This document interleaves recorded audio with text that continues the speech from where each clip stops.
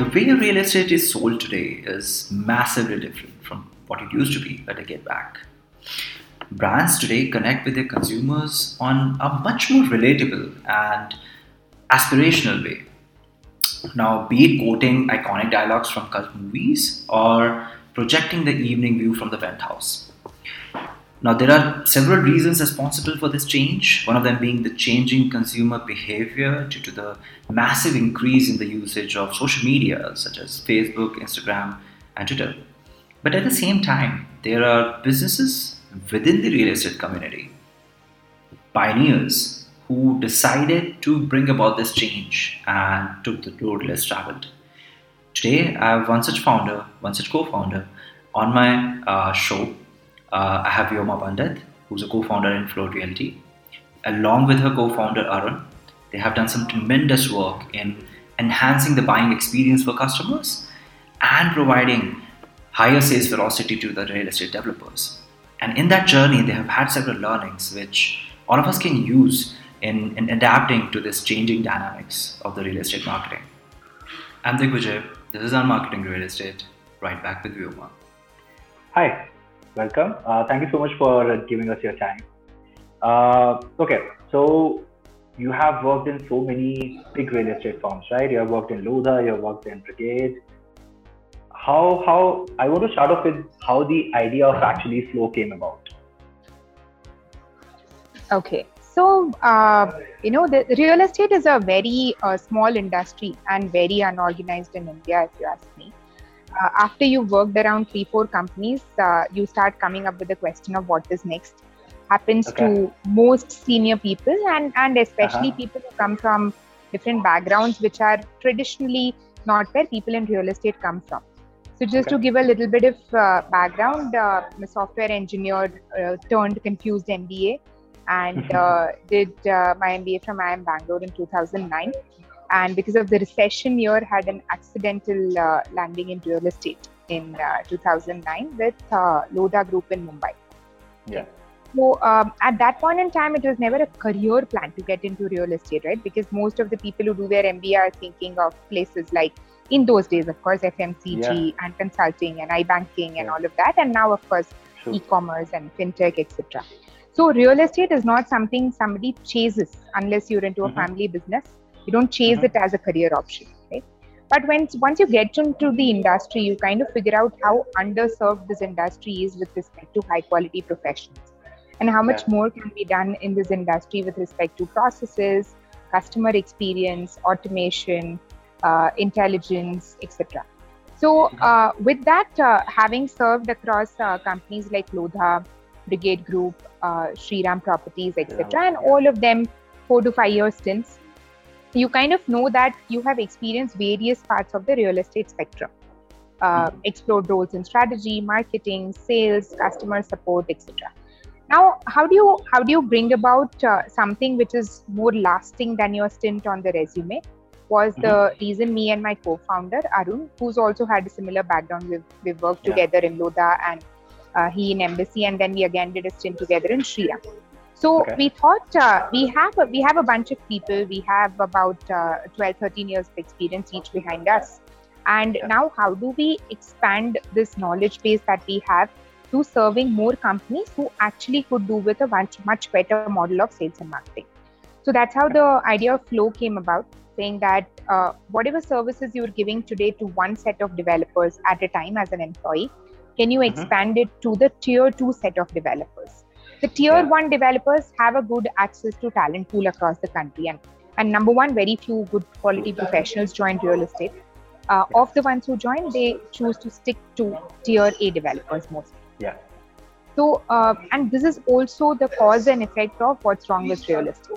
So the failure to attract right quality of talent, especially by young and upcoming real estate companies, also ensures that very, very few companies kind of get into the top 10 players in the sector and make a mark at even a state level or a national level, right? There are a lot of people who come with great technical skills. A lot of developers are amazing architects. They have amazing technical knowledge, amazing product knowledge, want to make a difference in the real estate space in the country, but they do not have the right team to help them productize their ideas, to help them take it to the market in the right way, and the right quality of sales manpower that can take their message across to the customers, to the end customers, right? And that's when the idea of Flow was born, that we will help young and high intent real estate brands and developers work on their entire product life cycle, marketing strategies, and ultimately leading them to sales and cash flow, right? And that's where the origin of Flow comes about. So Flow has, for us, it means two things. One is to help developers mobilize their cash flows, because cash flow is everything in real estate. A project gets stuck because of bad cash flow. A developer has to wind up his operations because of cash flow trouble. And in most cases, this is something that can be unlocked by way of better sales and effectively and eventually better collections. So we are here to start this cash flow cycle by restarting sales and marketing his product in a different way. So that is one idea of Flow. The other idea is, of course, internally we believe that we want our employee quality to be such that they experience state of flow, like the book. So, we hope and, hoping some of them will ultimately find their state of flow in the work that they do with us. Okay. So, that's the whole idea. Yeah. Amazing. Sounds amazing. Yeah, in fact, like if I trace back your journey in real estate, it has actually come about at the same time as the marketing landscape in real estate has really evolved in the past decade, right? And same amount of time you have spent in real estate. So how do you see this evolution has happened, and what has changed now as compared to what was the state a decade back? A lot actually, but personally, I was kind of privileged to work in a company which was already ahead of its time with respect to marketing when I started my career in real estate. So most people who've been in the industry know that Lodha has been one of the pioneers of differentiating how real estate marketing works across the country, right?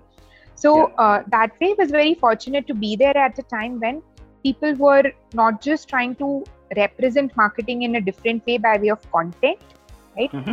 Or exploring different mediums, but also a lot of high quality professionals were entering real estate and challenging the way marketing was thought about in this space, right? So, but the thing that has changed drastically in the last, say, about 6-7 years has been the advent of digital. So, say I can split part 1 and part 2 of my journey of about 13 years in real estate as like a pre-digital, post-digital era. Pre-digital, say around 2009-10, a lot of people, especially Mumbai real estate had started presenting content in a very different way. Right? Content was much more advanced. It was no longer about showing some render of a house or an apartment and saying ABC developers and putting a phone number or a coupon to get a discount, right? It had started taking content of lifestyle. It had started putting aspirational content out there. It had started touching upon a lot of things that the buyer never thought about while buying a home. So that was the time when people started looking at home purchase away from a transactional decision to a more experiential decision, right? And brands started becoming more important. Affiliation started becoming more important. You started having those Trump towers coming to India and Jade Jagger coming to India. We did a lot of this in our early days at Lodha, all these affiliations with Trump and Jade Jagger and Philip Stark and Swarovski and a lot of these, right? And real estate started seeing a whole different quality to what it had seen in the previous decade.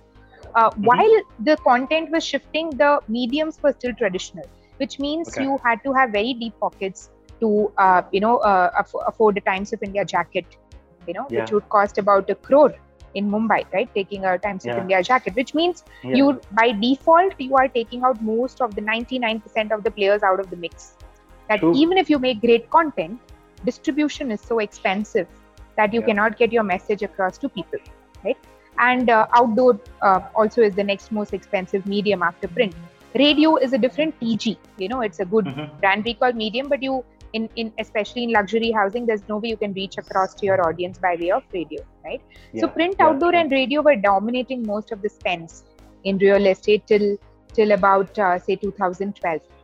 And after this is when digital got little more aggressive into the market. To begin with aggregators taking the lead. You had your 99 acres and Magic Bricks, and then housing.com came and did some wonderful stuff on changing the way real estate is marketed on the digital platforms, right? So that was one place where people started saying, hey, aggregators are the people who are available pan India, who have a bunch of leads with them, and why don't we start taking real estate space on the mobile or the browser device as compared to taking it into the touch and feel mediums like print and outdoor. So that was one step towards the change, and a lot of nice experiments happened. Like we've done this participation in the Google Online Home Fest, and housing.com had this this whole VR thing with slice views and live inventories and stuff like that, right? But I think what was really the game changer was when Facebook and Google started coming into the direct foray, and where without any middle layers, without any publisher middlemen, real estate companies got an opportunity to advertise their content directly on Facebook and Google with budgets as small as say 50,000 or 1 lakh, right? And this was totally the game changer. It's not about how big you are, it's about how effectively can you communicate to the audience and also catch the audience where they really are. Like they spend those 8-9 hours on their devices every day, you catch them where they are. And don't wait for a Saturday Times of India to come, or don't wait for them to get stuck in that coding, at the signal and catch them, right? So I think that way it's been a very interesting journey, and I think now is the time when real estate marketing is really democratized, if you ask me. Lot of avenues coming through, and it's more about may the best marketeer win. Yeah, that sounds amazing. In fact, like as you said, the smaller developers and the smaller players are also getting a lot of opportunities to reach out directly to the customers. Okay, so on the same lines, if you let's say have a budget of 2 crores today to market your mandate, how would you place it around the different mediums, and what would be your strategy about it? As a young startup, I wish I would have 2 crore. I never get that though, because like I said, we mostly work with younger developers, and I really miss those days when with Shriram and Brigade Excellence bole 2-3 crore ka launch budget hai. So really wish I could get that back. But yeah, if I would split it across say about 1 crore in digital, and digital meaning again depends on the stage of the property. So if you are an early stage launch which does not have any recall in the market, or a developer who does not have too much of digital presence or followers on social, then a large part of the initial 1 crore digital outlay would be towards push mediums like Facebook or display networks, right? And over a period of time, as you start getting a little more pull and brand recall, would move it towards the Google part of the spends. So of course, this has to be very dynamic. It will change over a period of time. But about 1 crore in digital, about 50 lakhs odd in print, and about 50 lakhs in site experience, site branding, outdoor branding, and on ground stuff. The last mile, where the customer is coming and experiencing your product. Okay, amazing. That's quite a bit of change from what used to happen earlier, right? So 50% to digital directly, and almost 25% only to print. Amazing. When, like for example, for Flow, how have you designed, or how do you usually think of marketing play as opposed to what other mandate companies are doing? Do you bring something specific in terms of the marketing strategies to your customers, and what would be your secret sauce in that case? So I wouldn't like to call us as a marketing company per se. We're essentially a transformation company. So what we do take pride in is that there are a lot of players in real estate today who do different parts of the funnel. So you have your experts in product design. It could be product design or pricing consulting companies who could give you a report on what kind of pricing and sizing would work in the market. Right, and you would have over the down the line in the funnel, you will have creative agencies, you'll have digital agencies.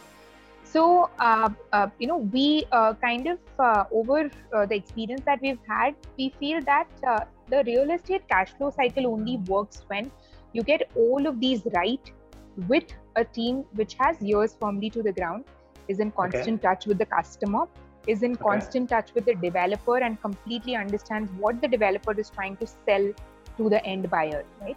Which is why we work across the funnel. So we get involved at the stage of product understanding if it's an existing product, or if it's a new product, we get involved in design as well. What should you build?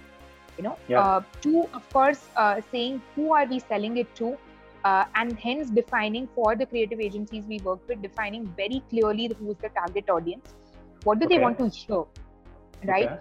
Then selecting the media that we should be spending money on, talking to channel partners in the community, making them aware of your product, squeezing in an offer, if offer is the flavor of the hour, then creating that reason to buy now for the customer, right? So what we pride ourselves in is that we have extremely detailed knowledge of what the customer wants to hear and see in real estate. Okay. And what works for us in most times is that, and we're all people who have in our various roles earlier. For example, we had done this campaign in Shriram called Codename Dil Chahta Hai.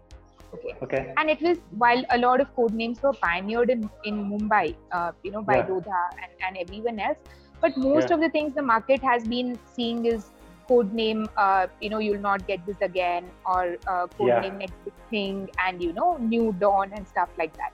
And we were selling this 20 lakh product, in Bangalore, first home of many people in their 20s and young IT professionals, etc. And then we decided, saying that real estate is not always about opportunity, right? Codename is never always about you buy now and this is the next big thing, right? We said we'll give a lot more heart into it, right? So we said that, hey, we'll create 3 characters from the characters of Dil Chahta Hai, right? And there was we did this whole campaign with sketches and personifying the 3 people, saying, are you a Sid, or are you the Preeti Zinta, or are you the Amir Khan? So it was all about, and people loved it. People absolutely loved it, and they said, hey, you guys are crazy. And then we did this whole thing in Chennai called Codename Superstar, and it had Rajnikant and tunes playing at the sales office, and memes floating around on the campaign. And we even got a social media trail coming on, I think, Codename Dil Chahta Hai, and people were having a debate over whether this kind of thing works for real estate or not, right? Nice. So the idea is not to just do things to for the sake of it being differentiated, but there are things that vibe with the customer who actually sees himself in these campaigns. Otherwise, most of the real estate campaigns that you see out there are just one building after the other, right? And even at Flow, some of our campaigns, if you see what has worked for the developer, same product. The product was out in the market. People couldn't really, find the right fit with it. And we've done a different campaign without burning too much money within the constraints of the budget. And purely basis content, people have started noticing the product out in the market. So the differentiation of marketing is, it's about knowing extremely well what the other person wants to see. There's no science. There's no secret sauce. It's purely intuition. It's a mix of intuition, science, and experience, I would say. Sounds amazing. Since you talked about, knowing your customer very, very well and being able to design strategies that attract the right people who are actually looking out there for that kind of a property and stuff, right? So I want to come down now to the topic of customer acquisition costs, right? It's been something that has been reported to be rising quite a bit in real estate in the recent times. And frankly, from my experience, what I've seen is it's not very easy to calculate in real estate because of the complex value chain that we have, right? So how do you go about calculating it for Flow, and what parameters do you usually consider for yourself? See, one is, a lot of people chase customer acquisition cost per se, like per booking, how much am I paying to get that customer to book, right? But most of the time we look at a top-down approach while calculating this number. So top-down, typically we recommend that a developer should set aside about 2 to 2.5% of the property value as a overall property value as the marketing budget. Right? And he could include a 1.5% outlay further for brokerage, because some part of your bookings would also come from the brokers out there. So depending on the ticket size, of course, a more affordable project will not be as efficient in marketing Mm-hmm. because the denominator is smaller, Yeah. making the customer acquisition cost higher. And a luxury project will have a much more efficient customer acquisition cost over a period of time. Yeah. But a good benchmark would be to keep in the range of 2.5 to 3% as the healthy marketing budget. Again, a lot of subjectivity comes into it. If you have a smaller budget, spend it mostly on digital, you will see better efficiencies and better customer acquisition costs. In digital, if you treat the funnel in the right way, you can keep your overall acquisition cost under 2% of the value of the property. Okay. But if you want the right coverage, you should ideally include a 360-degree media plan and have a bit of other offline mediums also. They are not as per se efficient, but they will give your campaign a direct fillip in terms of conversions down the funnel, and overall help you close the efficiencies at 3% of the revenue generated. Okay. Amazing. Hope that answers. Yeah, definitely. It definitely answers a lot of the questions.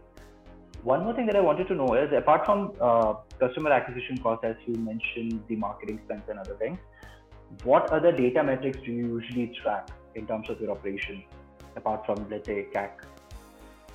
So, see, if you see across the various parts and departments that a lead goes through, we track about 20-25 metrics in all. Starts with, of course, one is all your media planning. Where do you want to deploy the media, and what part of kind of spends do you want to do where? And then at a lead level, essentially you have your, one of the most important things is what is your lead run rate that you want at what CPL. So this is mostly our guiding metrics, and most of our spends, actually for us 90% spends happen on digital platforms. So for us, every week, for every project, we put a run rate and we agree upon that with our digital agencies. That this is the daily lead run rate, that is the daily number of leads that I need, right? And I need a certain CPL range in which I have to manage these, right? Now going from, so this becomes the Bible, that this is the number of leads I need daily or weekly at this range of CPL. Next steps comes is what is the quality of those. So we have something called a green bucketing. So in the green bucketing, we share with the agency what is the percentage of leads that should be qualified. So we say agree upon a 30-35% as the green bucket category. Now, if you're having X number of leads at a certain CPL, you have got 90% of your funnel right. After that, it becomes a function of how efficiently your team is churning them, right? So within then your telecalling team, you have metrics to measure the lead to site visit conversion efficiency, right? Within that, they have their various metrics of how many are non-responsive, dropouts, lost, and efficiency per telecaller, number of calls made per day, number of connected calls. A whole lot of that stuff happens in between. But essentially, if you get your CPL right, if you get your run rate right, if you get your lead to site visit right, and over down the funnel, site visit to booking right, then between these 3-4 metrics, you have covered what is broadly required to be right to market the property. If any one of these seems out of order, then you will have to further break it down to go to your level 2 metrics and say which is the level 2 metric going wrong or a level 3 metric going wrong to be able to fix that part of the problem.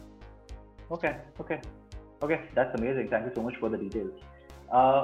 I just want to come back to your point of site visit experiences, right? You mentioned out of your 2 crores that you would spend somewhere like 50 lakh you would reserve for site experiences and the on-ground experience for the clients, right? So recently, especially after the first and second lockdown, the virtual site visit experience actually came about a lot, right? So have you invested in that, or do you see a future of virtual site visits with real estate? This thing, we've been doing this in various capacities since the first lockdown. Okay, so when the first lockdown came about, it was so funny when we were having this chat in our marketing group and saying, hey guys, we've heard of this amazing new tool called Zoom. Okay, and probably we should check it out, right? And that was just like 3 years ago? Almost 3 years ago now. And it's now such a household name, right? So and then at that time people were just discussing कि ऐसा कुछ आया है Zoom करके and all of that. So we then, in the first wave, we started discussing, okay, there's a tool like this. We should possibly move to it. And in about a month's time, we had started doing virtual site visits. We got pre-recorded videos of our sales team.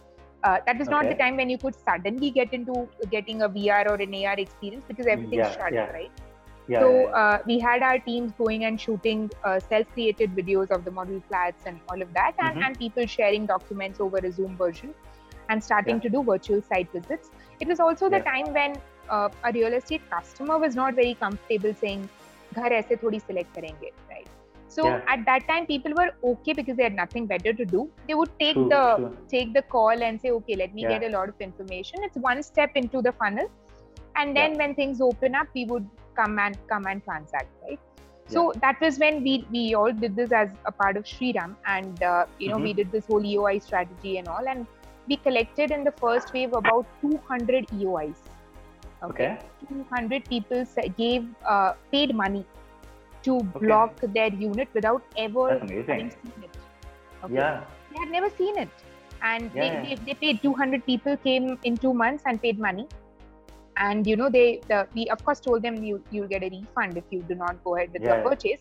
But that was the intent, right? So it's amazing how people have adopted this, and it was how people have become comfortable with a virtual medium of interaction, even for a high ticket size purchase like real estate. So second wave was at Flow, and that is the time when we had launched a brand new property. As brand new as on the day the lockdown was announced was our model apartment inauguration. So the property was never out in the market. Nobody knew where it is. Nobody had ever stepped into the office or in the model apartment. And then we said, hey, now we know better, so let's take this launch online. So we took the entire launch online, and this property has about 200 apartments in all. Nobody had ever heard of it before, like I said. And at the end of the lockdown, we had 45 expression of interest towards the property, all by way of a virtual experience, right? That's amazing. So it's like people are really taking to this. And third lockdown was like nobody even blinks an eye. So it's like, acha, that's true. There's a lockdown. We know what to do, and in 1 week we are switching from physical site visits to online site visits, and everybody is very comfortable with it. They're saying, okay, now things open, okay, switch back. And in 1 week, you are back to physical site visits, right? So tech has played a very big role in being an enabler in making this happen. That said, while virtual reality experiences, would make it a lot better for people to experience their home, I don't know if we're still going to have been people making decision basis a pure play virtual experience. It's a product definition, it's a product category problem, if you ask me, because it is most people buy 1 or 2 homes in their life cycle. There are multiple stakeholders, multiple decision makers. You're taking credit, you're taking a loan to purchase the house, right? And you're going to be paying that over the next 15-20 years. So while and also the real estate purchase cycle is quite long, on an average about at least 30 days, right? So it's not like you have to make a buying decision in a very short period of time, and you want to bypass the whole process and not seeing the property.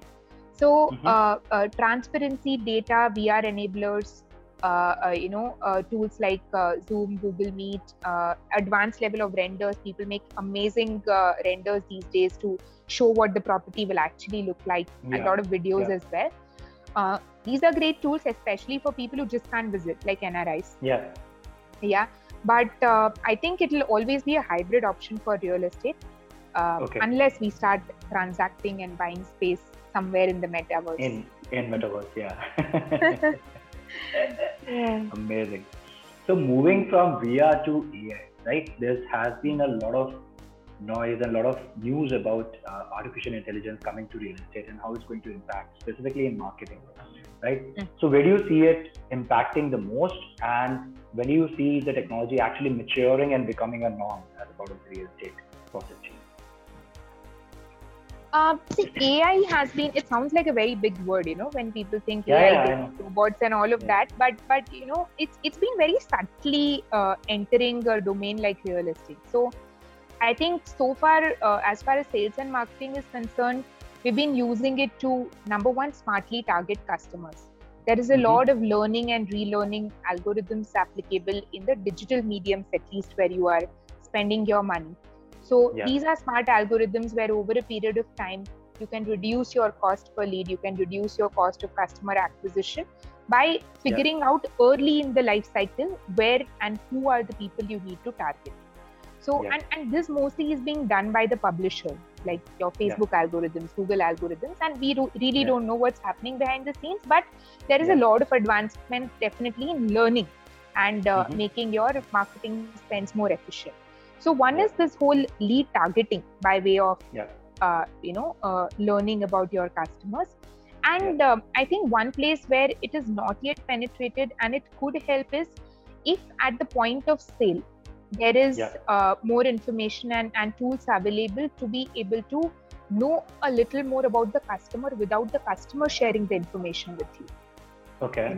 So if you could look up the social history of the customer, if you could look up what are the other brands the customer is into, if the data is available, does he possess another property already, or how far is his workplace from the place project you're trying to sell.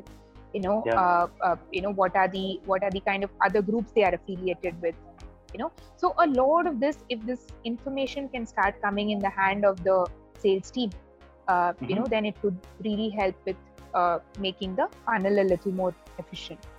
But I think on an unrelated domain, I think AI is playing a very big role in helping the technical teams in terms of things like soil testing, or construction monitoring, or even post purchase, kind of quality testing of the buildings. Project estimation, feasibility studies. So what kind of material is required, how much cement and steel should go into construction of the building, etc. So in a lot of these, there is already a lot of AI tech that has penetrated into the real estate sector. And I'm sure over a period of time, it will play a role in A, reducing the risks associated with real estate construction, and B, making the customer connect and customer acquisition more efficient. And in fact, like as you correctly mentioned earlier, if you know the history of the customer, you can provide a much more personalized pitch, right? So the personalization factor amplifies massively. Amazing. So in your earlier answer, you mentioned channel partners or brokers, right? So as a business, how much of your transactions, or how many of your bookings would you say are currently being handled by or facilitated by brokers or channel partners?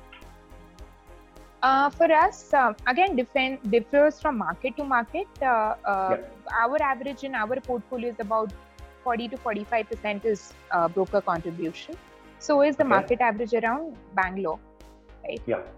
Mumbai, Delhi would be in the range of, I'm sure, 70%. Mumbai should be in the range of 50 to 60%. But somewhere between 40 to 60% is depending on the market and the categories where brokers contribute. I mean, and what do you think of the position of startups like no brokers, who basically say that brokers can be eliminated from the value chain completely? So Saurabh's a friend. And Saurabh, the founder at No Broker, is a friend, and I think personally, if you see it by way of a startup founder to a startup founder, I think they've done some amazing work from the time they started out. Though they have pivoted their business model a couple of times. It started out as an broker middleman elimination kind of product strategy. But I think they've smartly maneuvered the kind of discoveries they've made along the way, and now I think they're doing something which is in some way addressing a very big problem in India of resale. So because they kind of try to eliminate the broker, they, without knowing, they kind of, I think, ended up into individual sellers, which is mostly resale properties. People like you and me wanting to resell our apartments. So people like you and me wanting to sell an apartment without giving a percentage to the broker started listing their properties onto their portal. And now a large part of their business has started coming from secondary market, resale transactions, right? But they're also, I think, they're also pivoting into having their own brokerage arm. and Okay. they're also trying to be a broker themselves. So Yeah, yeah, yeah. it depends on how we're looking at it. Okay, a lot of Mm-hmm. people in India become brokers because the money is lucrative. You Yeah. sell a 1 crore property, you get 2 to 3% on it. That's a neat 2 to 3 lakhs, per transaction. And for a True. lot of people, if you're doing it in individual capacity, ek ghar bech do and you're sorted for the month. You don't need Yeah. to work for anybody anymore. Provided you get your dues on time. Correct. Yeah, that's true. So a lot of people jump into it, but what I Yeah. would I would hope for is that, like other developed countries, US, Europe, etc. If at a country level we started having a little more serious entry criteria for Yeah. people to start a brokerage company, like a certification, a training, Okay. getting a license to be able to Okay. sell. The RERA license is not license; it's just you to pay something on the website. It Yeah. doesn't test your credentials, right? Yeah. True. So, True. Yeah. if you start having a little more qualification criteria for somebody to be able to be a broker, I think they can add great value to the real estate value chain by educating the customer of the various choices available, helping them Yeah. understand the financing of a property, Okay. helping them with the right valuation of the property. You Yeah. know, I'm sure the customers need brokers. It's about how do we enhance the quality of the brokerage services offered in the Yes. country. Thank you so much for your time, Vyoma. It was lovely speaking to you. Likewise, And thank you so Digvijay. much again. Yeah. Likewise. Thanks. I had a great time too. Thank you. Same here. Bye bye. Yeah. Bye.